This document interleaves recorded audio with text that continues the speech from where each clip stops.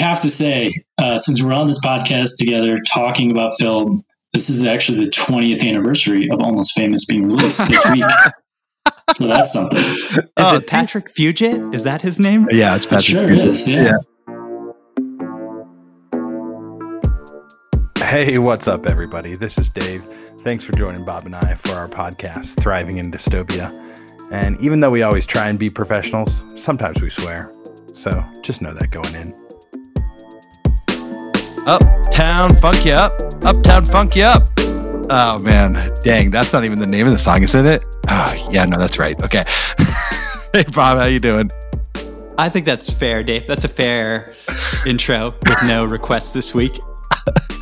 Just a little uptown funkin' you up, you know? Yeah.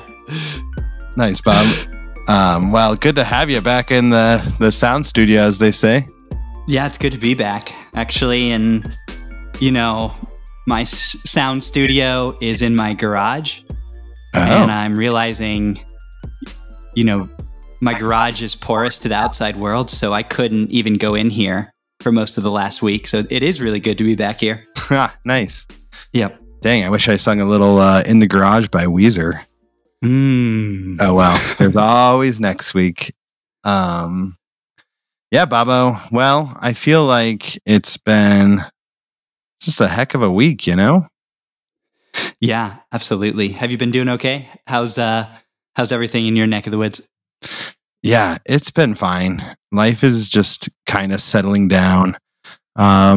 My school district made an announcement that we're going to go to this hybrid model in mid-October, where we're going to be doing like A groups and B groups, and it seems just like a whole nother list of nightmares that just, I mean, it's the way it's got to go. We got to be safe and we got to find all these little things, but yeah, I don't know. It's like thermometers and wearing face shields and also like trying, like, I don't quite know if I'm supposed to be zooming in students as I'm teaching live, you know, or if I'm supposed to give them other work. I mean, there was an info session today, but I was just like, my head was in a different world.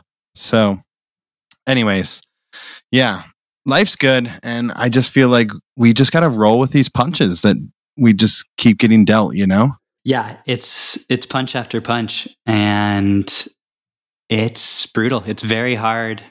And it feels like we're not getting enough help from, you know, the government or other places. So we have to really take care of each other. We're all that we got.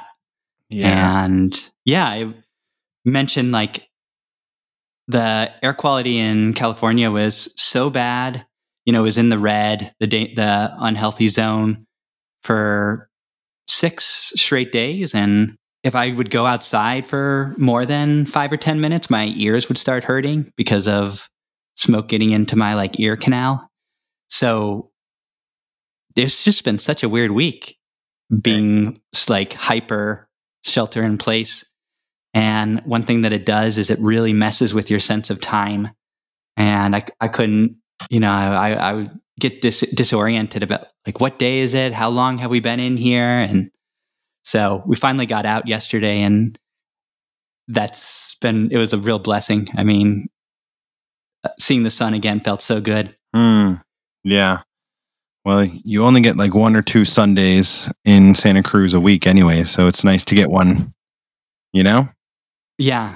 Yeah, and the bad air is supposed to be coming back maybe sometime in the weekend, so we'll just have to really take it one day at a time. We have an exciting show that actually deals with everything that we're talking about, and I wondered if maybe you wanted to. Actually, let me introduce our guest, if you don't mind, Dave. You know, I don't mind at all.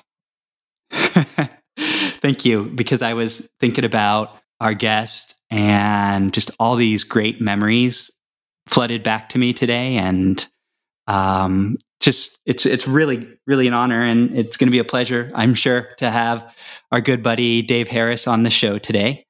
And I want to say that Dave Harris is a longtime friend. He's actually friends with you first. I believe the two of you met at University of Colorado, Cheyenne-Arapahoe dorm. Yeah. And that was maybe 2004-ish. Dave is a just amazing guy. He's knowledgeable in many, many different things in the world. And one of his many strengths is movies and cinema. And that's actually the reason we invited him to the show today. In previous episodes, I had mentioned Dave starting the music club, the digital music club that was very influential and really broadened both of our horizons into music. And also, Dave brought us to actually two more things I want to mention about Dave. One is he was the sort of organizer of the Taste of Colorado. Oh, yeah. Which so many friends in our network participated in, and Dave brought us to that. Those were such great memories, organizing that like beverage and food festival. And then the other thing that was really special is Dave, at this time in our life when you and I were like having a lot of like anger and rebellion against the society we lived in, Dave Harris put us up in Denver, and we just had the best time with Nick and Dave, just talking about the world, the state of affairs, and that was a big time, and I think all of our sort of political consciousness development. And so, really grateful for Dave in that. And those are again amazing memories. So yeah, I just want to, and Dave is married to our good friend Allison, and they have a beautiful child, Kai. And before the show, we were talking about being a parent in the pandemic, and it presents some interesting challenges. So yeah, do you want to say anything about Dave?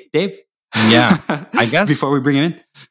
Oh, I was thinking about how, like, when I see your two names, when I see Bob and Dave, like, I think of me and you, but I'm also like, I feel like how connected we are, because I had a couple of ceremonies for when Julie and I got married, and one was in Vermont and you were the officiant, Bob, and the other was in Colorado and Dave was the officiant. And actually we had one in California with another Bob. So we got married by Bob, and Dave. And I was just thinking like, oh yeah. And when Dave and Al got married, like you and I were the officiant for his wedding. And it's just like this amazing, I mean, it just shows like where we've been together and how much like mutual love and respect we have for each other. So it just feels like a real blessing. I mean, of course, Dave was going to be on the show and at some point, but yeah, first 20, that's always a nice one. So without further ado, Dave Harris, how you doing tonight? Dave, Bob, pleasure is just all mine. Thank you guys for having me. I'm doing well. Psyched to be in the top 20. I'll just tell you that. Oh yeah. Oh man, you definitely made it on our list right away, Dave, to get on this show. If I can, before we jump into it, I just want to say thank you both for putting this podcast together. This has been one of my, talking about tuning in, this has been one of the things I've been tuned into during the pandemic. And it's provided, I think, such a great, number one, just educational resource, but also it's been a way to keep connected to you guys. Even though you're not, hearing from me, just hearing from you two on a weekly basis has been really great. And I've kind of felt like it's almost like we're sitting at Helen Mazur's kitchen table listening to these podcasts, and it's same kinds of conversations there. I'm just grateful that you all have been doing this. Thanks, Dave. Yeah, thank you, Dave. That means a lot to us, that to hear that our voices have some impact in the world is, I think that's important for all of us right now with the state of the world as it is. Yeah. And so to give the listeners a little bit of background, we tasked Dave with thinking about movies and in the context of our show, Thriving in Dystopia, but also the idea of separation that we're dealing with this season. And Dave came up with some great, not only movies, but sort of a lens to look at dystopia. And I wanted to see if you would sort of give the listeners, what you came up with, and then a little bit of background of how you came up with that. Yeah, absolutely. And you mentioned that film's one of my strengths. And I thought that was funny because really it's probably one of my strengths when it comes to trivia night. But, it's mainly because I've been a student of it. I'm a big fan of it, watched many films. And I have this probably not so valuable quality in that I can remember full cast lists of films. Yes. That has no value in life other than trivia night. Bar trivia. So yeah. I don't know if that's a strength or not, but anyway, I appreciate you all bringing me in. Let me just also say that the two Daves can recite the script of Almost Famous verbatim when you two go back and forth on that. Indeed. And we have to say, since we're on this podcast together talking about film, this is actually the 20th anniversary of Almost Famous being released this week. So that's something. Is it Patrick Fugit? Is that his name? Yeah, it's Patrick. It sure Fugit. Is. Yeah. Yeah. That's great. But that's another podcast. That's for sure. That's the Patrick Fugit. Patrick Fugit fan cast. Try and say that 2 times fast. You're not going to get it out. I promise. I'm just hoping you can get him as a guest. I think that would be great. Yeah. Can we get Fugit's people to reach out? The Fugitives. Oh, yes. There you go. So, yeah, Bob, I'm happy to queue up this framework. So when you reached out to me, I was thinking about something that I've been considering really during a lot of this pandemic. And the credit's really due to a guy named Brad Feld, who's an author. He's an entrepreneur. He's a venture capitalist. He's a big deal in the world that I spend a lot of my energy in working with startup companies. And I follow his writing. And so he had this blog post a couple months into the pandemic talking about just what's going on right now and what makes this such a unique time. And to summarize it, he highlighted that there are he talked about 4 crises that have really been amplified as a result of the current pandemic driven by COVID-19. And those crises being public health, economic, mental health, and then racial inequity. I'd argue it's important to throw in there a 5th critical crisis, which is climate. And none of those 5 are really new challenges, and each are extremely complex. But what Brad argued was what's unique about now is that all of these things are colliding with one another at the same time for almost the first time ever. Mm. So you have these 5 crises colliding, and all the while you have a government truly failing at intervention or mitigation of each of them, at least here in the U.S. And meanwhile, these kinds of moments are actually really ripe for innovation from entrepreneurs, the folks that I work a lot with. So you ultimately have technology that comes into play a role across each of these crises. And in some cases, it's having a positive impact, right? I mean, it's aiding in recovery efforts. It's allowing people to connect with physicians from home, teletherapy, helping somewhat with mental health challenges, tech powering remote learning, and helping you do the work you're doing, Dave. Yeah. Yeah. It's also, enable people to report and disseminate important information about police brutality, providing a platform for people of color to educate others on their experience and why we all need to wake up. So there's a lot of good that's coming out of technology, but it's also aiding some of these crises in a negative way. So it's helping them to grow for worse. It's been the medium that's allowed for the polarization and the politicizing of so many elements during the pandemic. So as you guys invited me to come to this, I was thinking about that lens and applying this topic of film to that framework. So you have the collision of these 5 crises, failure of the government, impact technologies playing, and it's all leading to this very dystopian sentiment that it's almost palpable right now. And in thinking about dystopia in film, and then the separation that's caused by that, I think these 5 crises are a good framework for us to look at a couple different categories, and then talk about kind of how they've caused reflection in our own lives, and then of course how we've seen that on screen. So that's my thinking. So in classifying these dystopian films kind of across these categories, I was hoping we could center on a few of them, and specifically hoping to touch on public health, climate, inequality, and then certainly the political governmental oppression that's playing a role across each of those. Love it, Dave. Yeah, that's just well said and well spoken.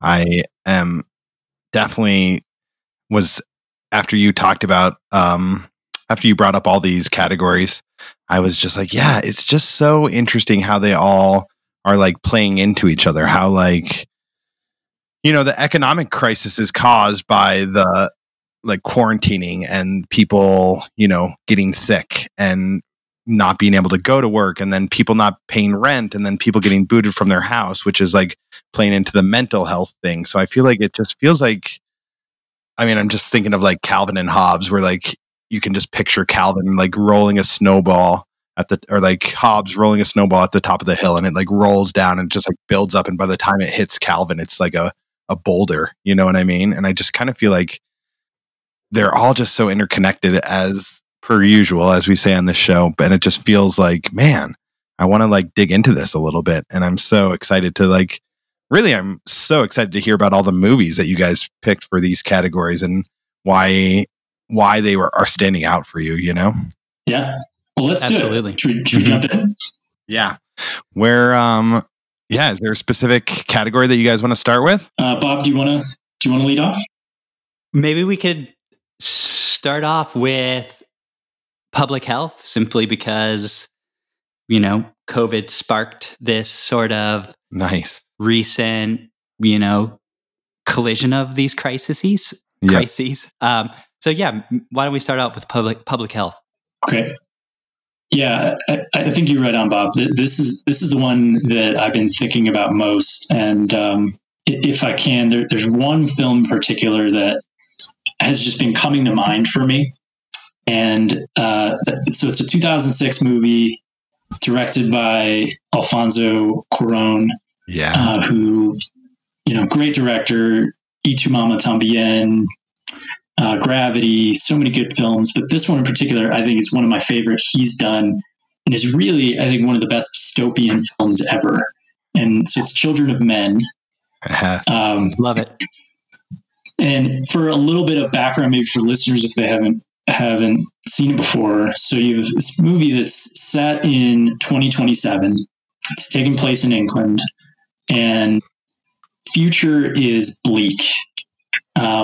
Because all humans are essentially infertile. They don't indicate why. So you're sort of thrown into this world where infertility is this big catalyst event, and then the world's fallen apart as a result. The last birth on the planet took place 18 years earlier, and the youngest person on the planet has just died. So that's the world you enter into. So you have this inexplicable global health crisis, and you're witnessing the after effects on this cityscape of London that feels very near future. And then, later in the film, in the rural areas of England. And what I think is really interesting about this is, one of the ripple effects of this human infertility problem is this geopolitical unrest. And so you have this world where almost every major government around the world has collapsed. And the UK has become this desirable place for refugees to flock to. So one of the first effects of this catalyst event is this massive refugee crisis that's happening in the film, and it creates a very difficult movie to to watch. But what happens is you have the xenophobic environment, and you have this authoritarian government that's locking refugees in cages, holds them on the streets, closes off borders to refugees, and there's just a lot of social unrest that's kind of around all of this. And so it's a dark film. It's gritty. There's no hope, but it's one of the most engrossing dystopian movies ever. Yeah. I'm so glad you bring it in, Dave, because my mind just went to that movie so much today when thinking about this. And we've talked about this movie a little bit on the show, but I'm not sure why more people aren't talking about it, because it so predicts a lot of where we are right now. And so I love that you bring it in, and you described it really well, and many of the parts that I had forgotten about that movie. Yeah. And I'm also noticing you didn't give any spoilers away. Are we going to give spoilers away? What do you guys think? I'm spoiler ready if you guys are. It's really your show. I'm just here to spice things up a little bit. Love it. I say we give spoilers because it helps to fill out the movies. And my friend Blaze says that they've done research, and spoiling movies doesn't decrease people's enjoyment of watching those movies. So let's spoil away. Okay. Well, one thing I'll add about this movie that it's a little bit spoilery, but I think it's important because it drives the entire plot. So you've Clive Owen, who plays kind of the central protagonist in the movie. He's this former activist, and he sort of lost his fire when his son died from this major flu pandemic that in the movie occurs in 2008. So we're sort of to assume that this pandemic had something to do with the global infertility. And that's just this fascinating element to consider right now as we see this current pandemic and all of the ripple effects that's causing as it's colliding with these other crises. And not to jump to the conclusion that we're going to be reaching global infertility, but it's not out of the question to assume that there's going to be other public health ramifications of what we're going through right now. Definitely. So it's just this amazing mirror to look into right now. And then Clive Owen's character as his ex-partner is played by Julianne Moore, and she comes to him to get his help. She runs this kind of underground cell of revolutionary figures that are trying to help these refugees. And then there's one in particular that her character is helping, that named Key, who's pregnant. So she's the first, this is the first baby in 18 years. So the film then takes on this mission of getting Key to this fertility research group, and then away from folks that want to leverage Key and her unborn child for financial or political gains. And so I just think this is such an incredible movie. I mean, the cinematography is amazing. Oh, yeah. A lot of it's shot via this handheld camera. So it has this kind of bumpy feel that makes you feel like you're really walking through this world. And in many instances, the camera's almost like lagging behind the central action. So it provides this visual of the surrounding world and the backdrop that the main character is moving through. So it's really just incredible. Damn, I want to watch it right now. Yeah. I feel like that movie changed my life, and I feel like I'm gonna keep watching that movie over and over again. But do you guys mind if I dig into my pandemic movie? Please. Sweet. Do it. Yeah, I'm not going to spoil this movie because I feel like the end of this movie is too important. And this is the only movie that I'm definitely not going to spoil, because I also feel like no one on the planet has ever seen this movie. Julie and I went to Iceland, and when we went to Iceland, we read in some random place that this is the newest and best movie that's been made in Iceland, which probably isn't saying a whole lot, but we watched this movie. It's called Rams. And the reason I want to talk about it in sort of in the lens of the pandemic is because it is these two brothers that are both sheep farmers that live right next to each other. They inherited the family farm, and they haven't talked in 40 years. And it is this super stark movie where you're like, what is happening? Why are these guys not talking? And you don't even find out they're brothers until 30 minutes into the movie.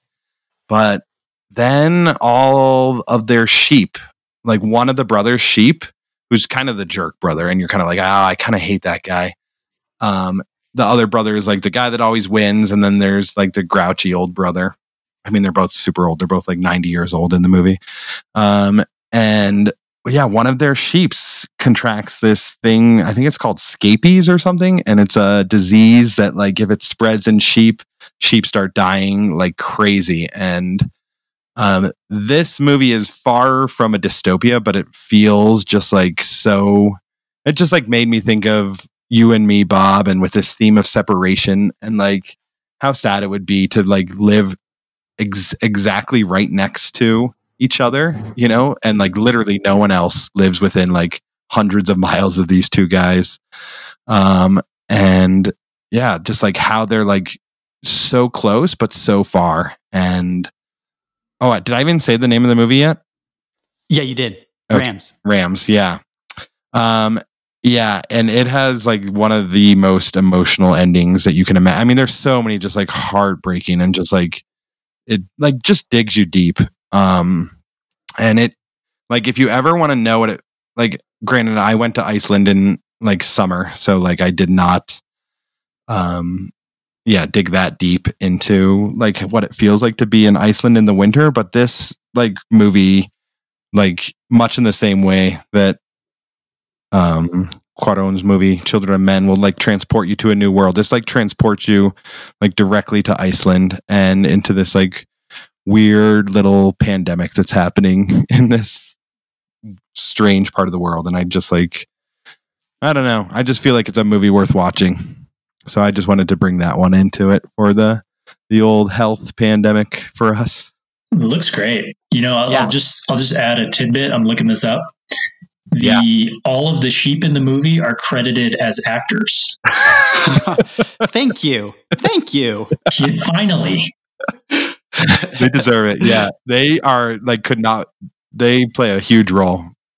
So that's hilarious. What a nice little tidbit.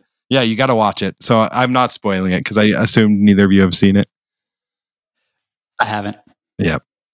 Bob, did you have one for pandemic category? Actually, I had Children of Men as well. So yeah, we can move on to the next category. Nice. Do you want to lead us off? Why don't you pick one off your list? Oh, sure. Okay. Well, this is a little bit of a curveball, but for the economic crisis, I chose the movie The Florida Project. And I did so, you know, it's a movie that ostensibly is just a, you know, viewing of this family in the current times. But I think it plays as a dystopia because they're living in really awful conditions. And so for them, this is a dystopia. It's like a white working class mother and daughter, and they're living in hotels because she's out of work, and the hotels are really close to Disney World in Florida. So hence the name of the movie, The Florida Project, was what they called the building of Disney World before they gave it a name. And why the movie is so interesting is it actually feels like Moonlight to me, the way that it's so intimate and gets such closeness to these characters and how complicated they are. Like the mother is kind of an or like a villain in some ways, but she's complicated. And it's kind of like moment to moment in a day or two of their lives. And it shows basically what economic hardships look like. And it, in a sense, it's also about race and racism as well, in the ways that, of course, you know, these are white people. However, the lack of part of the movie is a critique of where we are in capitalism at this late stage. You know, it's intentionally set up against Disneyland, you know, where capitalism, the height of capitalism, Disney World, but that system failed these folks. And part of the reason it failed was because of the failures of the civil rights movement not being able to do more. As Martin Luther King in his last years was doing a poor people's movement, trying to bring together poor whites and poor people of color. And so you have these white folks who are fighting against everyone and not able to, it's also a movie of separation. They're not able to be in coalition fighting for, better economic conditions for everyone.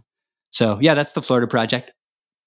How about you all? Yeah, Bob, I'll just say it's a great movie. It actually, another fun fact here, that topped the 2017 list for Nick Lane, our good friend and film expert, for his best film of 2017. So how about that?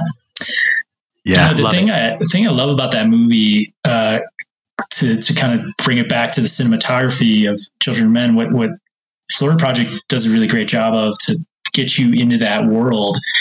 The director and director of photography really purposely filmed everything from this angle and this height that was level with the main character, this little girl Mooney, and it creates, and it's kind of this subtle thing, but once you notice it, it's hard not to pay attention to that throughout the film, and so you're really seeing everything through her lens.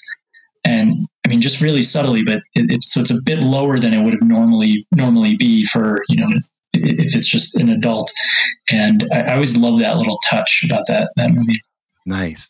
I didn't know that. Yeah, that's awesome, Dave. Yeah, why don't you go next, Dave, on economics? Yeah, so there's one I want to talk about that kind of bleeds between economics and really inequality with classism in mind.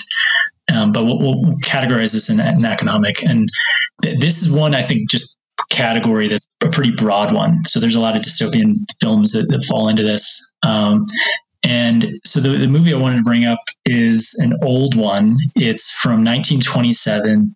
It's directed by Fritz Lang, and it's a movie called Metropolis. Oh, nice.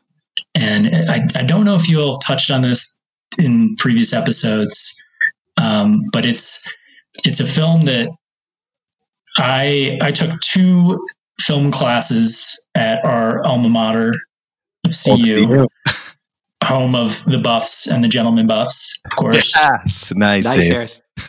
And one of them we studied this film, and I hadn't seen it. Honestly, I haven't seen it in a long time, but kind of brought it back. This brought this to front of mind, and so.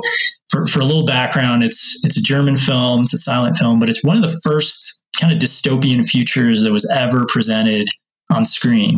Mm-hmm. And so it's set in the year 2026, not too far out from where we are now.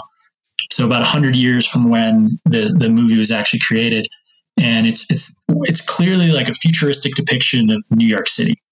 And visually, it's just a really incredible film. If you consider it was 1927, and the visual effects and the depiction of this massive city of Metropolis are just amazing. I mean, think like neon lit skyline, skyscrapers, monorails, flying buses, all in black and white. But no one had really seen a futuristic city like this depicted before. So, and then this movie, you can see its impact on all these other futuristic sci-fi dystopian films like Blade Runner. And why it's appropriate for this category. So it's all about this privileged class that's known as the Club of Sons, and they're run by this one sort of powerful industrialist. And the privileged class lives above ground. They enjoy the fruits of life, art, leisure, sports. But it's all made possible by this robotic working class that lives underground in this area known as the City of Workers. And what happens in the film is one of the elites, who's actually the son of the industrial leader, discovers the harsh truth when he ventures underground. And it's very clearly trying to show that capitalism, if unrestrained, will create this increasingly large division between the social classes, this rapid economic inequality, just leading to the middle class evaporating. So it's very Marxist themes. And it's a world in the movie where capitalism's flourished, but it's been at the expense of the working class. So you've got this wealthy group living a life of luxury, and then below ground, the low class workers forced to work these massive machines to make the society run. And it's just an interesting film in a lot of respects, and one that is a clear representation of the haves and the have-nots, and something that was a big worry back in the 1920s, but is something that's, still applicable to today, 100 years later. So it's kind of an incredible thing to think about, that not only the way that it was visually displayed, but just that those themes have not really gone away since then. Yeah. I mean, that's the crux of it. Like, we're not learning from our mistakes, right? We're just like building on our mistakes. And I definitely want to just build right off that, because I have my movie is like basically an homage to Metropolis. Unless you want to comment real quick, Bob. Go right ahead, Dave. Sweet. Yeah. So my movie that I picked came out in 1986. And it is kind of like the perfect blend of George Orwell's I think it might have come out in 1985, but it's a perfect blend of Orwell's 1984 and Metropolis. And it is Terry Gilliam's Brazil.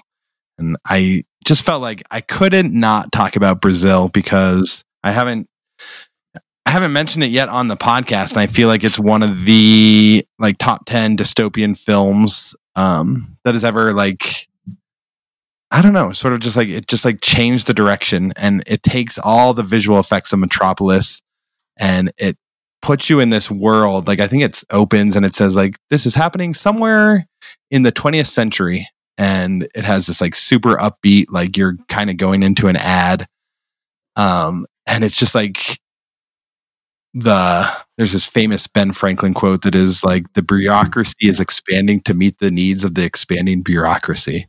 And I feel like that is like the summation of the movie Brazil, where it's just like paperwork, and it's like, oh yeah, your husband died, you need to sign here. And it's like, okay, here's your receipt for your husband's death, and I just need you to stamp these 3 things. And it's just like, but it's all from like Monty Python. I mean, Terry Gilliam is like Monty Python influence, but it's like not quite as like silly as like a Monty Python movie. Of course, it has like a real backbone to it. And I just like, when I was thinking of like economics and bureaucracy, it doesn't make it quite as like deep a point as Metropolis does. But I did love the fact that it like is definitely showing us what, like, it gives us these intimate looks into like these like really strange moments, like where there's this woman getting her like face rubbed, and it shows you like what makeup might look like in this weird world. Or like there's a scene where they're eating this crazy food, which like, I just feel like Brazil hits on like every point of like a dystopian movie. And it's like, this is what it might look like. And oh yeah, I mean, the ending is super weird as well. I'm not going to spoil it. I guess we're just not spoiling movies, which seems fine to me. But yeah, I love that just like every time you like cut open a side of a building, there's like pipes flowing out, and it's just like all the bureaucracy and pipeline and like all the HVAC systems just like come out into the world. And it feels like they're trying to keep it organized and behind scenes, but like every time like someone breaks through a wall, it's just like all these random like Monty Python pipes that are just flowing into the world. So yeah, I mean, mostly I just fit it into the economics because it fits there okay. But I just think Brazil is just like, it's just a great movie, and just like will get your head scratching, you know? Yeah, Dave, now you bring it up, I totally see the Metropolis influence on that. It's hard not to.